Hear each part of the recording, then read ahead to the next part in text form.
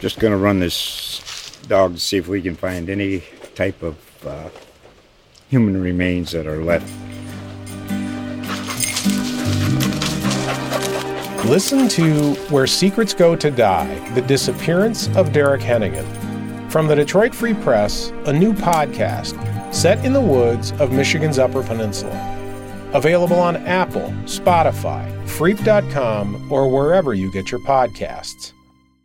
Berk's Eye View, the podcast is back. I'm your host, Dave Burkett, Lions beat writer for the Detroit Free Press, and it's Super Bowl week for Lions fans, right? At least that's the old saying that the draft is sort of like the Super Bowl for Lions fans who don't often have a whole lot else to cheer about during the season.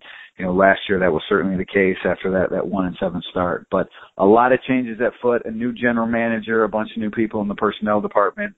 Bob Quinn's going to run his first draft as Lions GM this week, and frankly, there's a lot of mystery. Talking to some people across the NFL here the last few weeks, Bob Quinn does not have a track record of making picks. He spent the last 16 seasons with the New England Patriots, working under Bill Belichick, obviously, and no doubt he learned a lot. No doubt that he gets a lot of how he views prospects, what he likes in players from him. But look, frankly, Bill made all the picks in New England, so there's a lot of people that are sort of scratching their heads wondering what Bob Quinn and the Lions are going to do this week. And I figured we did a special edition podcast last year when the draft rolled around, and we're doing it again this year. And frankly, I think I got a really good guest, Greg Gabriel. You may know him. He writes for National Football Post. He writes for Pro Football Weekly. He's a fixture in Chicago sports radio. Greg has been in the NFL for a long time. He worked for the Bills. He worked for the Giants. He was a longtime director of college scouting for the Bears. He consulted for the Philadelphia Eagles more recently. So he's got a long track record as a scout in the NFL, a couple decades in the league. And, I wanted to bring him on to provide some insight as to, maybe what Lions fans can expect a little bit from Bob Quinn in his first go-around as general manager, as well as take a sort of a general look at the draft and, both what the Lions and players that may interest the Lions at 16 in the first round, and also a couple of the local guys too, namely Jack Conklin and Connor Cook, the two most high-profile draft prospects coming out of the state of Michigan this year. So let's get to it. Without further ado, this is Greg Gabriel, Pro Football Weekly, National Football Post, former NFL scout. Here he is. Thanks again for joining me, Greg. I wanted to bring you on both to analyze the draft, I guess, and talk about some local prospects of interest up here, but talk about the Lions a little bit as well and what new general manager Bob Quinn has been going through. I mentioned it. You work for a number of NFL teams, and he's a little bit of a mystery to us right now. No track record of draft picks.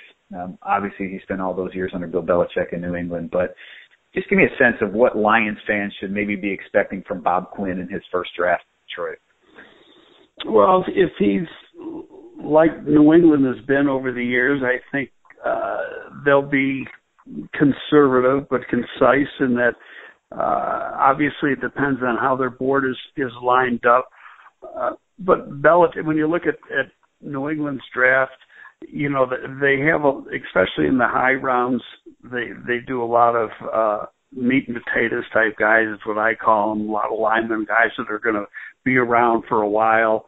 And you have to be able to win on the offensive and defensive lines to win in the National Football League and obviously have a quarterback. So, that could be the direction. But guys who are going to be on the field, 3 downs, you're not going to find a 2-down player being drafted by Detroit, I think, in the premium rounds this year. Yeah, I've asked a couple people around the league sort of, going back over the history of the Patriots drafts and maybe what we can cull from that. And they said, well, be careful with that because Bill Belichick makes all those decisions in New England, and it doesn't matter sometimes what his scouts say. So having been in the league, maybe you can speak to some of that too, that Bob Quinn's got to be his own man, I guess, here in Detroit, right? Everything that he learned under Bill was sort of the teaching tools, but maybe things would run a little bit different under him. Well, absolutely. I mean, you have to go with what your gut feeling is. You have to listen to your scouting staff. That's why you have him. Now, the thing is he's only been with the team since January, and it's, but he's going to have. He's going to know what New England had on some of these people. It's not that he has the reports, the New England reports with him, but he knows what the general feeling was of some players. And then you have what the Detroit scouts have put together, and then all the information that he's gathered since January at the All-Star games, the Combine, and during the whole Pro Day process during the month of March, first part of April. And the coaches obviously are going to be involved in the decision making too, as far as who they like, who they don't like, who's a good fit. In the early rounds, you've got to take players that fit the scheme, and you're going to have a little bit different scheme on the defensive side of the ball, I think, this year. And so that said, I think that he's going to draft. He's going to be a conservative drafter. I think that's. Bill is always drafted that way, and the people who have worked for Bill and gone on to be their own man, so to speak, have always drafted sort of conservatively. So I would tend to lean towards a big guy, but, we'll find out on draft day. Yeah. Well, you mentioned perhaps a different defensive scheme. What ways do you expect it to, Well, and I really may have aired pretty much the coaching staff. I was thinking there's a change of the coaching staff, and I hear it there. That's pretty much the same coaching staff that he's had. So, we're going to see what the same offense and defense that they've run last year, and then go from there. Right. Talking with Greg Gabriel, longtime former National Football League scout, now writes for Pro Football Weekly, National Football Post. You can find him on the air in Chicago, a bunch of other places.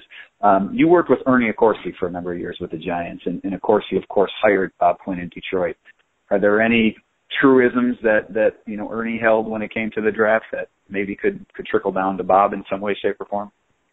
Well, that's an interesting question because, Ernie obviously was the general manager in Cleveland for a number of years, and he was out of the league for a few years, and then came back and was the assistant GM at New York under George Young, and he was throughout his career, he was very close to George Young. So Ernie came in and really didn't change the way we did things under George Young, and that was we always went by the board, always took the highest guy on the board, but George was also, he'd come down and talk to the press after we made a selection, and a lot of times we took big people in the higher rounds, and he said, hey, it's the parade of the elephants. It's always about winning the line of scrimmage. And Ernie, I think, was the same way.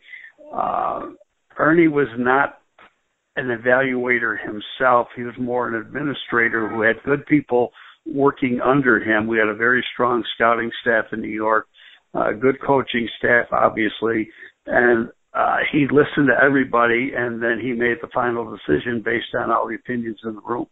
Yeah, well, and maybe that sounds a little bit like Bob. Bob has obviously got plenty of scouting experience, and that's going to play into it. But anyone who's sort of followed what the Lions have done here, I've written this before. I've gotten good feedback on a couple of his, chief lieutenants, Kyle O'Brien, his sort of right-hand man, and obviously Lance Newmark. This is his first draft as the Lions scouting director. So there's a lot of mystery there. And you mentioned the bigs, the offensive lineman, the defensive lineman. That's sort of, all the mock drafts that I've done, that always seems to be where I end up going. As you sort of look at this Lions roster and the strength of the draft, round 1, pick 16, where do you just position-wise, maybe a handful of guys that could be in the mix, who do you think could be available for the Lions there? Well, another good question. And really, when you get into the middle of the round, you don't know. And you could say, is there going to be a good offensive lineman? Well, I keep hearing that 3 tackles could go in the top 10, and that would be obviously Tunzel, Stanley, and Conklin. Conklin could be borderline, but then again, some people have him rated higher than Ronnie Stanley. And it really depends on who you talk to. I've heard just in the last few days, there's people who have Stanley rated above Tunzel. So, you throw them in a cup, mix it up, and throw out the names, and that's what's going to happen. It really depends on, every team rates players differently. You could walk into the draft room of all 32 teams, and I guarantee you the top 20 players are different on all 20 boards. It's how they look at players, what their scheme fit is, what the profile is for those players at the position. So there's a lot of criteria that go into putting together a draft board.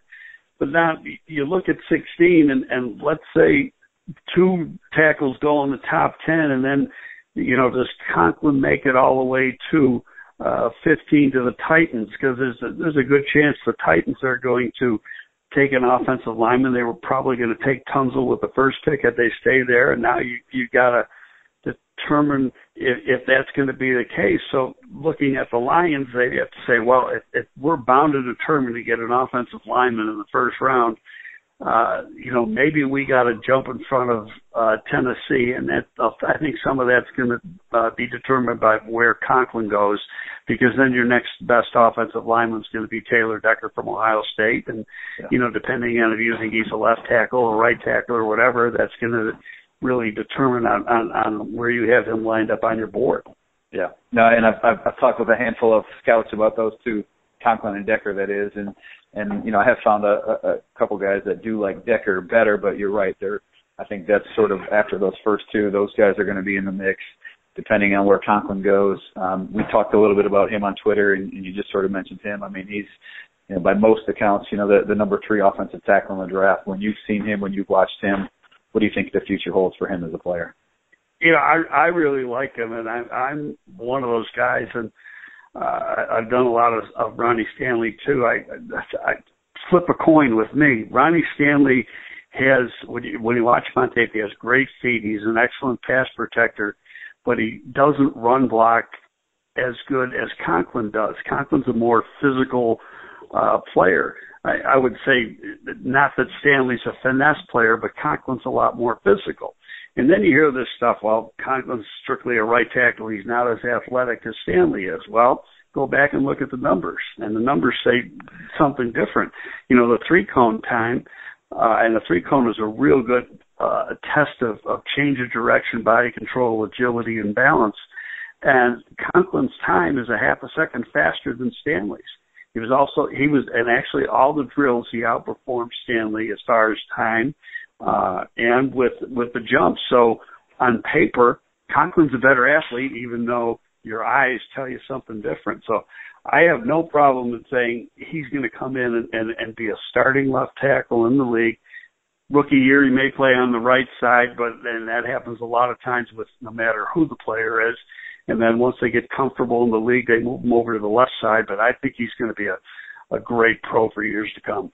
No, I agree with that. I think, you look at, he's got the long arms. You mentioned the athleticism. I wrote a little bit about him for this past Sunday. He's got all kinds of athleticism in the family. His grandfather is one of the best athletes in the, Western Michigan, the state of the west side of the state. The history there. He played professional baseball and he's a great basketball player. And so I think there's plenty to like about Jack Conklin. And he's not, Decker, you mentioned him. He's probably a right tackle, right? Taylor Decker at the end of the day, NFL.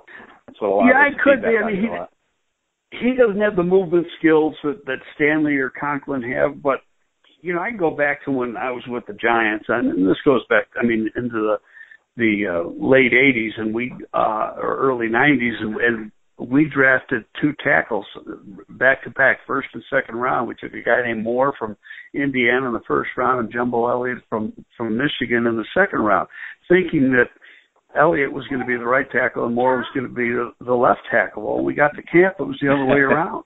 Even though Elliott wasn't anywhere near as athletic as Moore was, he was a lot better left tackle because he understood angles better. Always had played on the left side when he was at Michigan, and just that was his natural position. And the right tackle was actually Moore's natural position, and they ended up playing that way and playing well for the Giants for a number of years. So, you can say that Taylor Decker's a right tackle, but it wouldn't shock me he ends up playing left tackle for the bulk of his career. Some people, look at his arm length and say it's not what you want at left tackle. He's a 6'7" guy, but he's only got 33 3/4 inch arms, which might bother some people. But, when you watch him play, he doesn't play like a short arm guy. Yeah. Spent a couple more minutes with Greg Gabriel here on Berkshire View, the podcast. And Greg, we mentioned Jack Conklin, one Michigan State guy. Another Michigan State guy I wanted to ask you about was Connor Cook. It's obvious, Jared Goff, Carson Wentz, they're going to be the first two picks of the draft, probably in that order. What do you see the future for Cook? Where does he go, and what sort of quarterback can he develop into? Well, I think, if you go back to August, he was the odds-on favorite to be the first quarterback drafted. And then it comes out that he wasn't elected captain of his team, and I know that was a red flag for a lot of teams, being that, here's a 3-year starter for a team that has won a lot of games, always been in the thick of things in the Big Ten, and yet he's not the named starter. So you have to question some of the intangibles in the leadership. Now, each team will do their own research and come up with the answer that they're happy with. But I think from a physical standpoint, he's got all the tools. He can make the throws that a National Football League quarterback has to make. He's been in a pro-style offense that puts him ahead of all these guys that have come from the spread offenses. Where does he go? Just in the last week or so, and looking how the quarterback thing has played out, it would not surprise me to see him go in the later part of the first round. I've got him penciled in at Denver only because Denver doesn't have a quarterback. And it just makes sense to me because, they're trying to get somebody, but obviously they can't. And then, which brings up another thing, why did Philly make that trade when they already got a couple quarterbacks? Well, in talking to some people I know that are close to the situation, they looked at it where they looked at the supply and demand within the league. They knew they were going to have to draft a young quarterback either this year or next year. They didn't like what was coming out next year. They had an opportunity to get it who they felt was the first or second best quarterback in the class this year, and looked basically at the future of the franchise when they made that trade. Yeah, well, it'll be interesting to see if Cook sneaks into that first round. We'll see where Paxton Lynch from Memphis goes to. He might be the third quarterback off the board. And one other thing on Cook, not only was he not voted a captain, his teammates didn't pick him MVP after this season. I know he missed a little bit of time with injury. Aaron Burbridge, the wide receiver, that's who his teammates just voted their MVP. So, well, that receiver's a pretty good receiver, I'll tell you that. Yeah, he had a really good year for him too. But it's fun to watch on tape. But we watch him as you're looking at flags, maybe it's just something else to keep in the back of your head. All right, the defensive line class. We talked about the offensive linemen. This is a really deep defensive tackle group. But I wanted to ask you about the two Clemson defensive ends, Kevin Dodd, Shaq Lawson. People wonder if they could be in the mix for the Lions. They only have 3 defensive ends on their roster currently. How do you separate those two in terms of evaluations? It's funny because I think some people might have Dodd ahead of Lawson purely on size. He's a little taller, got a little better length, similar athletes, and the arrow's pointing up. I think the arrow's pointing up on both players. I like them both. Shaq Lawson, I think, has the versatility that he could be an outside backer in a 3-4 scheme, then play with his hand in the dirt on passing downs. I think Dodd is strictly a 4-3 defensive end. He might be able to grow into a 5 technique, still a young guy, and get up to about 285 and be an athletic 5 technique. But at that point, personally, I think Lawson's probably going to be gone by the time the Lions pick, but Dodd's a guy who could be staring him right in the face, and it'd be an interesting guy for them to have. He can be a left end in that scheme easily, play the run well, and get some pressure on the quarterback. They're 2 really solid players in this draft. Yeah, as I look at Dodd, he seems to fit what the Lions and that scheme would use at their left end spot, or that closed defensive end, big long guy they like too. So I know he hasn't been a popular mock draft choice, but certainly somebody to keep an eye on. All right, Greg Gabriel, longtime NFL scout. Now you can read his work all over the internet, National Football Post, among other places. Let's end it with this. As we look at day 3, we know that, for all the sexiness at the top of the draft, that teams are built and championships are, a lot of times won based on what you do with the depth and some of those, second and round and beyond picks. So give me a sleeper or two, somebody that you like day 3 that you think is going to make an impact on whatever team, wherever he goes, you think he's going to be a pretty good player. Well, there's a few, and there's a guy, his name is Robertson Harris. It's a hyphenated name from UTEP, and he didn't go to the combine. And he defensive end, or could be an outside backer in a 3-4 scheme. About 6'5", 265. He runs pretty good.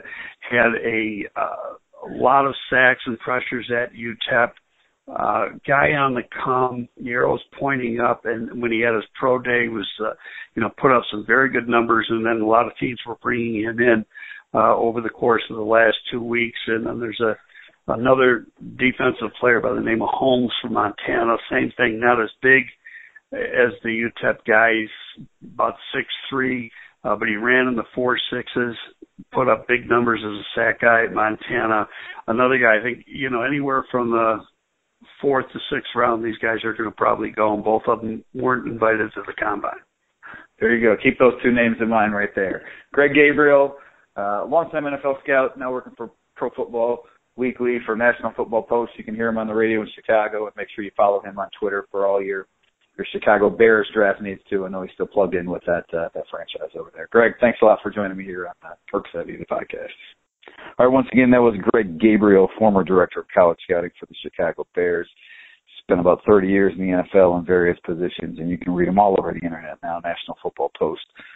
Most prominently, make sure you follow him on Twitter at Greg Gabe, G-A-B-E. He's a really good follow, especially this time of year when everybody's attention turns to the NFL draft. And I certainly know, judging by the fans out there, all the email I've gotten, all the Twitter feedback and response I've gotten here the last couple of weeks, everybody is pretty keyed in on the draft and what Bob Quinn is going to do with the Detroit Lions. And look, Greg said it during the podcast, and I agree with it wholeheartedly, that as I look at what the Lions will do come Thursday night and sort of the sweet spots of the draft, I think they match up with, probably what Bob Quinn wants to do, and that's build the trenches. And I don't know if that's going to be an offensive lineman or a defensive lineman.